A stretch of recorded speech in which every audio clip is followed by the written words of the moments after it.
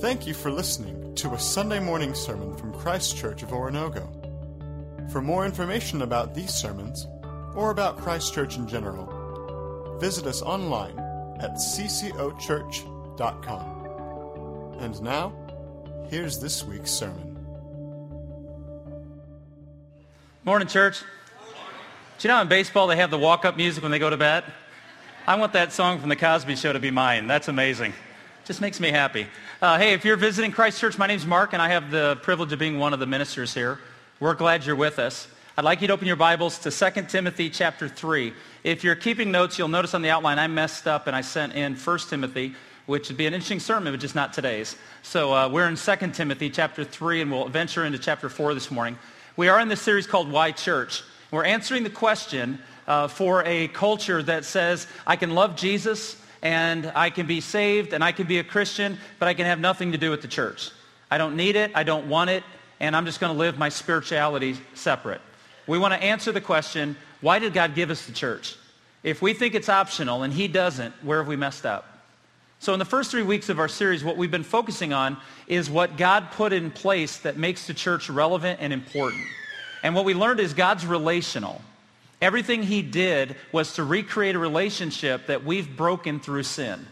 The work of Jesus, the work of the law, everything is geared in this direction. It's all about what God's doing to be in relationship with us.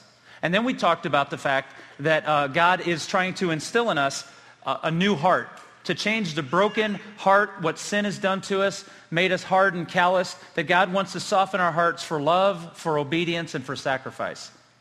And then last week, we realized that when Moses showed the covenant relationship, he said there's life to be found in God, and without God there will only be death. That God is doing all of these things in relationship with us. He's provided this so that we know how to live well, and live for one another. So today we take a turn in this series, and we start focusing on what God has given us with one another that's important. It answers the question, why church? Why should we be engaged in this? Why should we put up with it? Why should we be involved with it? Why should we sacrifice for it? And when you stand, it's kind of ridiculous now for me to stand here after Ethan's laid out for you how we in Nowhere, Missouri can impact one of the largest cities in the world with the gospel. And many of us will never go there. That's why church.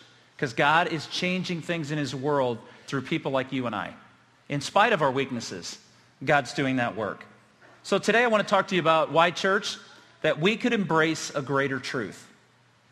That we could hold on to a greater truth. Let me explain it this way. In 2 Timothy 3:14, Paul's writing this letter to a young preacher named Timothy. Paul had started churches.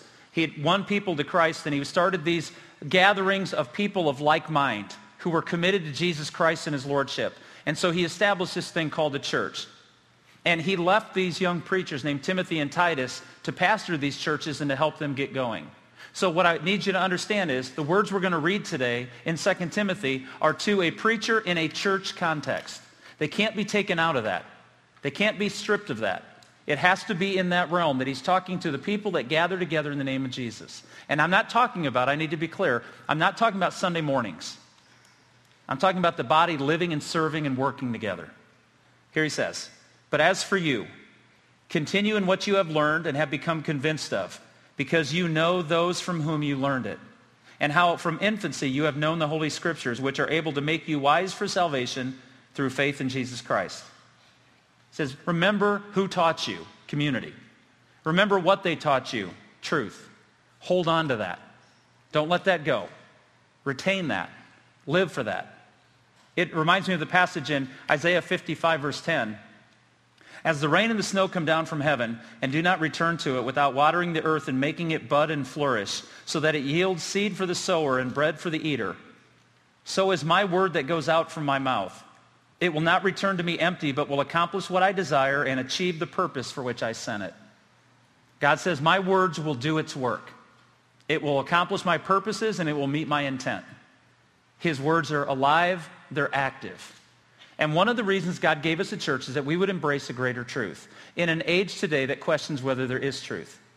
And I'm not going to stand up here and I'm not going to make a sociological statement about the world in which we live. I'm going to talk to the group of people that are gathered here today about making sure that we understand the importance of God's truth. Now, I know I'm talking on a Sunday morning to a group of people who came to church. So it's kind of like preaching to the choir, right? I'm telling you that the Word of God is important. And we're all going to go, duh, I came to church, right? I think it is. I think Jesus is God, so I'm here. But I want you to understand, I'm not saying that it's important. I'm saying it's the most important thing. Church, are you with me? It's not just something you add to your life to might make your life a little bit better. It is the most important guide to everything. And I'd like to explain this morning with 5 definitions of why this truth matters and why the church holding to the truth matters. Let's begin with the first. The word of truth produces salvation. It produces salvation. It's not just a book that gives us good instruction. It's not, as some of us preachers have said in the past, the owner's manual to live a great life. It is so much more than that. It is life. It is the only thing that produces life. But I need to say from the very beginning, I don't want anybody to leave here today suggesting that we worship a book, that we worship the Bible, that we memorize the Bible and we retain all the information. Jesus dealt with people who knew what the Word of God said over and over, but they never let it change them. I'm here to tell you that we need to worship the author of the book, the one who spoke the words. And the Word of God reveals God to us, reveals who He is and who we are and what kind of world we live in and what we face. Paul said to Timothy, continue in the things you've learned. The word he used for continued means to remain, abide, stay. Don't leave this foundation of truth. Don't venture off to new things. The thing that I'm noticing today is if something worked 50 years ago, we dismiss it. If it's not new, it can't work. That's just not true. It's just absolutely not true. But in our culture, it has to be new and improved. Marketing people take advantage of us all the time. It's always cracked me up. They'll take a vehicle and change the headlights from round to square, and we have to have it. And all they did was change the look of the front of it. None of the core of it changed at all. New and improved doesn't mean new or improved. It just means new. And Paul said to Timothy, hold on to what you've learned. It is the foundation from which you grow. It's where life came from. Jesus said in John 5:24, I tell you the truth. Boy, I could preach a series of sermons on the time that Jesus tried to show us what was true, and we want to debate. He said, I tell you the truth, whoever hears my words, and listen to this next line, and believes him who sent me, has eternal life and will not be condemned. He has crossed over from death to life. Those who believe the one who's speaking the words of life. It's about who's talking, not just memorizing what they said. Because when we know who's talking, it has greater impact. See, believing in God's work delivers us from judgment and death to life in his kingdom. I also love in John 6 when Jesus is really laying the lumber to a group of people who said he believed him. They believed in him, but they weren't willing to do what he said. He says in verse 63, the Spirit gives life, the flesh counts for nothing. The words I have spoken to you are spirit, and they are life. Yet there are some of you who do not believe. Jesus is saying to us, the words that I've told you, the message of the gospel is not only alive and will give you life, it is my Spirit speaking to you. That's why when you have moments, and I don't want to make this about a Sunday morning, but there's been moments that you've been in the teaching of God's Word. You've been in a small group, or you've been on a Sunday morning, or you're driving down the road and you hear a testimony on the radio. And do you have that moment where your heart lights up and you just realize, this is important, this matters, this is not just information, this is significant, this is more, this is alive? Jesus said, my words have spirit and life. They're not just dead words and instruction. It's living, breathing hope. John 20, verse 31, John wrote, the Apostle John wrote, but these are written that you may believe that Jesus is the Christ, the Son of God, and that believing you may have life in his name. The Word of God is producing salvation. 1 Thessalonians 2, Paul wrote, we also thank God continually because when you receive the Word of God, which is at work in you who believe, it's working. And to act out the Word of God, you have got to know the Word of God. It's a simple equation. The Word of God is the will of God. When people ask us, what is God's will for me in this situation? You have to ask the question, what has the Word of God already said about it? People will come to other Christians and say, I want to do this with my life. And they'll ask their friends for their approval, when your friend's approval is not as important as what has God already said about it. Because the Word of God is the will of God. And in a culture today that wonders if the Word of God is still relevant, I'm going to give you the words Paul gave to a young preacher. Continue in the things you've learned. Don't vary from those. The Word of God has not changed. The power of God has not changed, and the intent of God has not changed. The world is saying it doesn't matter anymore. I'm here to tell you it's the most important thing you'll ever know. And when you know it, hold on to it. Don't hold on to it to use power over people, but you hold on to it for its salvation, for its hope. Peter wrote in 1 Peter 1, "For you have been born again, not of perishable seed, but of imperishable, through the living and enduring Word of God," the enduring Word of God. Now, the next 4 points were taught to me like 108 years ago when I was just starting in ministry in a book I read by a guy who outlines the Bible like a genius. His name's Warren Wiersbe. And Dr. Wiersbe has a great way of finding the heartbeat of a text. And I remember reading this in a Bible study I was doing for James a long, long time ago, probably 20, 25 years ago. And I've never forgotten its hook, so I'm going to use it this morning. First of all, the word of truth teaches what is right. That's the first thing I want you to understand. This is what Paul's going to tell us here. He says in verse 16 that all Scripture is God-breathed and useful for teaching. The word teaching is content, the fundamental truth of what is and what isn't. We do live in a world today that says there is no right and wrong. It's all based up to the person. You can do wrong if it doesn't hurt anybody else. It's no one else's business. I'm here to tell you the Word of God that we're to contain and hold on to. That word says, no, there is a right way and there is a wrong way.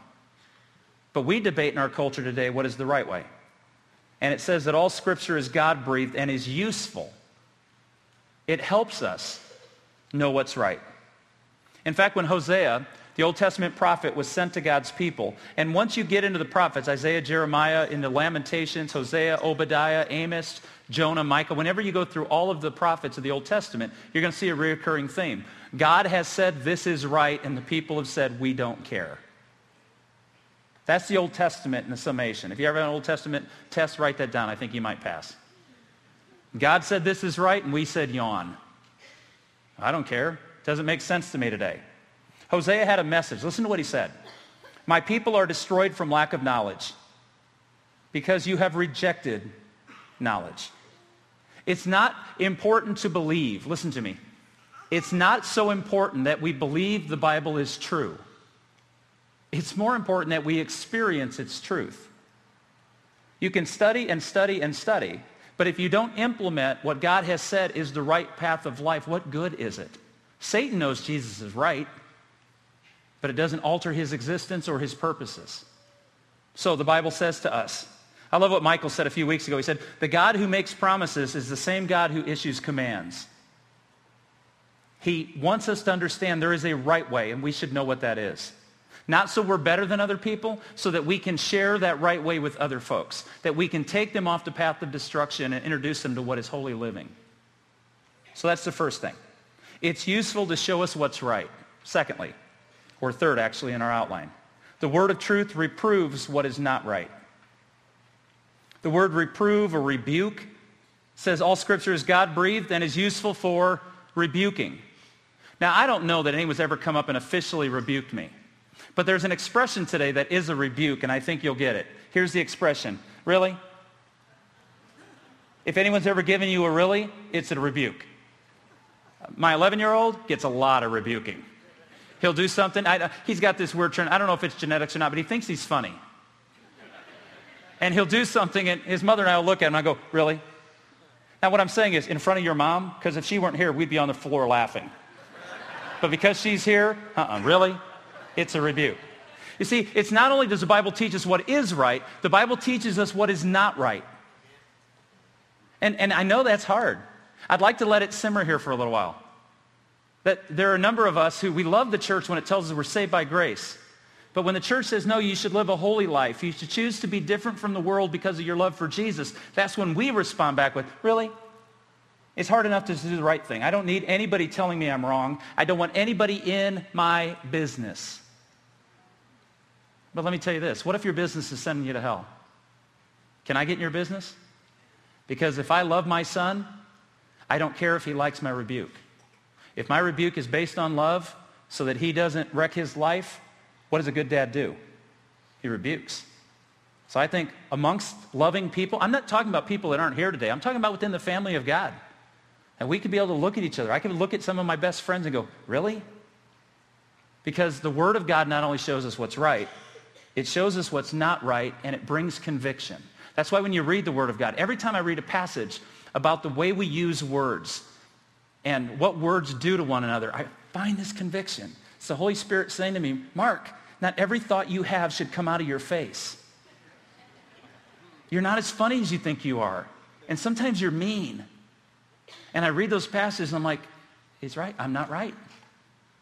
I need to deal with that. Now, I'm going to give you my expertise here. One of the things I love to do is Little League coaching. Whether it's baseball or football, I like it. I don't know if I'm good at it. I don't care. I'm selfish enough to like it and do it.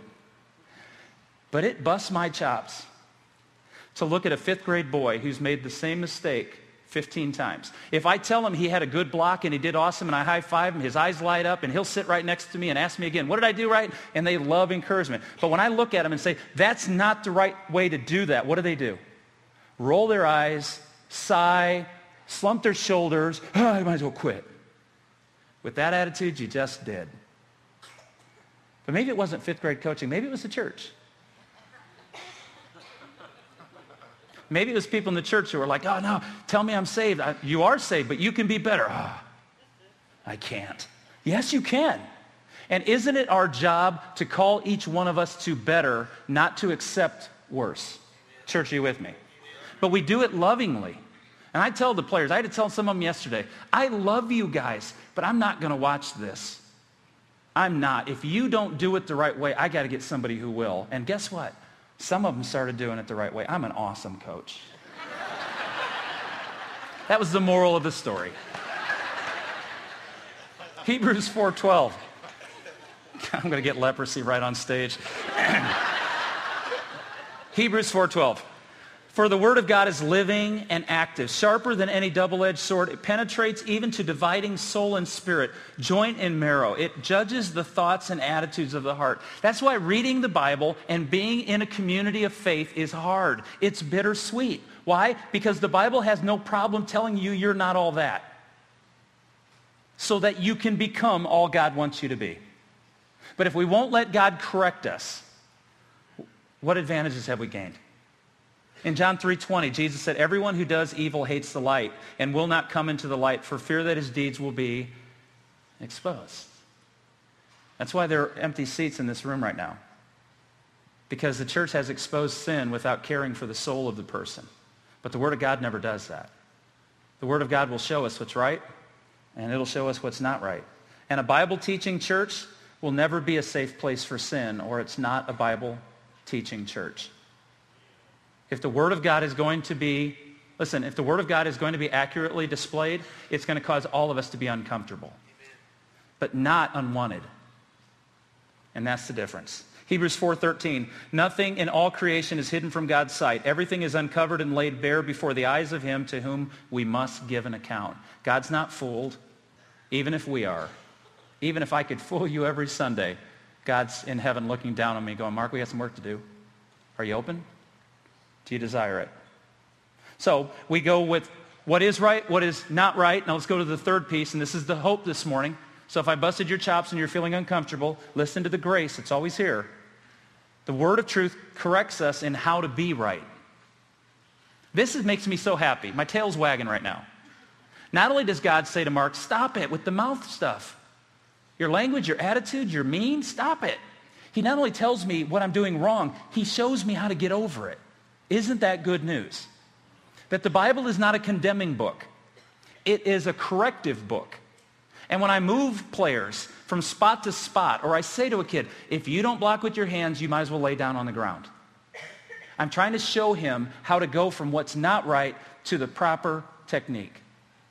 And whether they pick it up or not, it's our job with one another to hold each other to doing what we're supposed to do and show them how to do it. Don't just say your life's a life of sin. Show them what God offers them that's beyond that. All Scripture is God-breathed and is useful for correcting. In fact, the word correcting means to lift up and straighten up. I'll get off the coaching here thing in a second. I do love it, though. When they were little peanuts, like second and third grade, and we played flag, or I guess it was first and second grade when they played flag football, I loved coaching them. You know why? Because if they weren't in the right spot, I walked over, picked them up, carried them to a spot, and set them down. And we were done. No argument. Stay there. I love that part of it. Fifth graders, not so much. I can't pick up Braden, throw him over my shoulder, and put him in another spot. He actually wants to know why. Coaching is easy when you can dominate. It's not as easy when you have to teach and correct. And in the church, we must be open to the Word of God correcting us and showing us how to stand up and be straight. So it's what is right, what is not right, and how to be right. He shows us how to overcome. When I'm convicted about pride, the Word of God tells me to be humble, and it gives me examples. When the Word of God convicts me of my language and my mouth and my attitude, it shows me that I'm to be loving and I'm to be about others and I'm to choose others' interests over my own. It gives me a way to overcome me. And that's what I need. I need the Word of God to show me what's wrong and then help me fix it. And the Word of God does that. In Acts chapter 20, verse 32, Paul said to the churches, "Now I commit you to God and to the word of his grace, which can build you up and give you an inheritance among all those who are sanctified." God's not going to quit on us, even when he corrects us. In 2 Corinthians 5, 18 through 19, all this is from God who reconciled us to himself through Christ and gave us the ministry of reconciliation, that God was reconciling the world to himself in Christ, not counting men's sins against them. And he was committed to us the message of reconciliation. I had a professor one time, and it's kind of a street translation of it, but he said the word reconciliation is to set a broken bone. And so the purpose of this passage is that God has brought you and I not just to point out sin, but to show them how to overcome it through Jesus Christ. And not just to show them how to overcome it through Jesus Christ, but church, hang with me, to go on the journey with them. It's the Good Samaritan story. It's not just to see him in a ditch and bandage his wounds. No, it's to put him on a donkey and take him to a place where he can be restored. It's a reconciliation between sinners and a God who cannot sin, and through Jesus Christ bringing us together for hope. And we are going to stumble, and we are going to fall, and we're going to be imperfect, but the Word of God doesn't leave us in our conviction. It gives us a reason to be fixed and set straight. So let's review, and then I'm about done. What is right? What is not right? How to get right? And the fifth one, the Word of truth trains us in righteousness so we may remain right. How do we go on? Continuing to learn from being moved around to do it the right way. How do we learn to continue to develop those spiritual muscles to stay strong? Verses 16 and 17. All Scripture is God-breathed and is useful for training in righteousness, so that the man of God may be thoroughly equipped for every good work. You see, what I love is that expression, training in righteousness, I'm told is kind of an expression for training up a child. It's the way you raise a child to nurture, to grow, to become mature. You allow children to make mistakes, but you correct them quickly, you correct them lovingly, and you encourage them on the journey. And it says the Word of God wants to do that with us. It wants to grow us into maturity. And it's for every good work. Peter uses this expression in 1 Peter 2. He says, like newborn babies, crave pure spiritual milk so that by it you may grow up in your salvation. Christ Church wants to be a Bible-based church. We want to do Bible things Bible ways. We make choices to say, what does the Scripture say before what do our friends say or think? It's more important that we hold to the word of truth. And here is the truth today. There will be some people who attend this church who will not like the biblical position we've chosen, and they will choose to go elsewhere. And they will go with our love, but we will not change the platform of biblical truth to keep people coming. We can't. Because God has not given us permission. Remember, the reason we call this Christ Church is because it's his, not ours. It's not my church. I get the privilege of being a part of it. And I don't want to go off on culture because it's not necessary. Culture's not in the room right now. We are. But what do we do? You see, in chapter 4, look at the first 4 verses with me, a famous passage of Scripture. This is Paul's anthem to these young preachers. In the presence of God and of Christ Jesus, who will judge the living and the dead, and in view of his appearing and his kingdom, I give you this charge. Preach the word. Be prepared in season and out of season. Correct, rebuke, and encourage with great patience and careful instruction. Let's pause there. That's why we spend the amount of time we spend on Sunday mornings, making sure that whoever speaks on behalf of the leadership of this church is preaching from a text of Scripture and sharing with the body the encouragement of it. We want Sunday mornings to be inspiring. We want the Word of God to speak. If you want inspiration, you have to go to the source of inspiration. So we're not better than any other church, and I'm not talking about any other church. I'm telling you why we're here. Why church is to hold on to a greater truth. To remember in a world that gives us energy and messages that aren't consistent with God. To hold on to the foundational truths of Christ and what God has taught us. Verse 3, for the time will come when men will not put up with sound doctrine. Instead, to suit their own desires, they will gather around them a great number of teachers to say what their itching ears want to hear. They will turn their ears away from truth, and they will turn aside to myth. Why church? To embrace a greater truth, so that God will allow His Word to draw us close to Him and allow us to share the words of Jesus. I thought it was amazing what Ethan said a few moments before I walked out here. He said he met a 60-year-old man who'd never heard the word of Jesus rightly used. Well, he said he never heard the gospel. But the gospel has become, in our culture, an expression that means about anything. I'm here to tell you, the name of Jesus rightly used means a God who came to earth to die on behalf of those who could not protect themselves so He could protect them for eternity. That's my Jesus. Is it yours? And we need to preach the name of Jesus. The one who did not say, I have the words of life. Jesus said, I am the words of life. And so, why church? To embrace a greater truth. And I hadn't thought of it. Michael came up to me after first hour and he said, I wonder if there are people here today who've never had a Bible, or they had a Bible and they don't know where it is. If you'd like a Bible, you can go back to our Welcome Center. In fact, you're a guest this morning. If you go back to the Welcome Center, we have a little gift for you. I promise it's not like an ankle tag that's going to tell us where you are the rest of your life. You're safe. It's a coupon to go to our cafe and have a drink and get to know us because we love that you're here. But when you go back to that table, if you don't have a Bible, don't be embarrassed. Take it. Pick up the books of Matthew, Mark, Luke, and John and read the story of Jesus. Just become familiar with those 4 books. Know who our Savior is. Timothy was told by Paul, hold on to the foundational truths of Jesus because in them you find life. It's not the book we worship. It's not even necessarily the particular words, although they're important. It's the one who spoke them so you and I can have life and we can have hope. Let's stand together. Thank you for listening to a Sunday morning sermon from Christ Church of Oronogo. For more information about these sermons or about Christ Church in general, visit us online at ccochurch.com.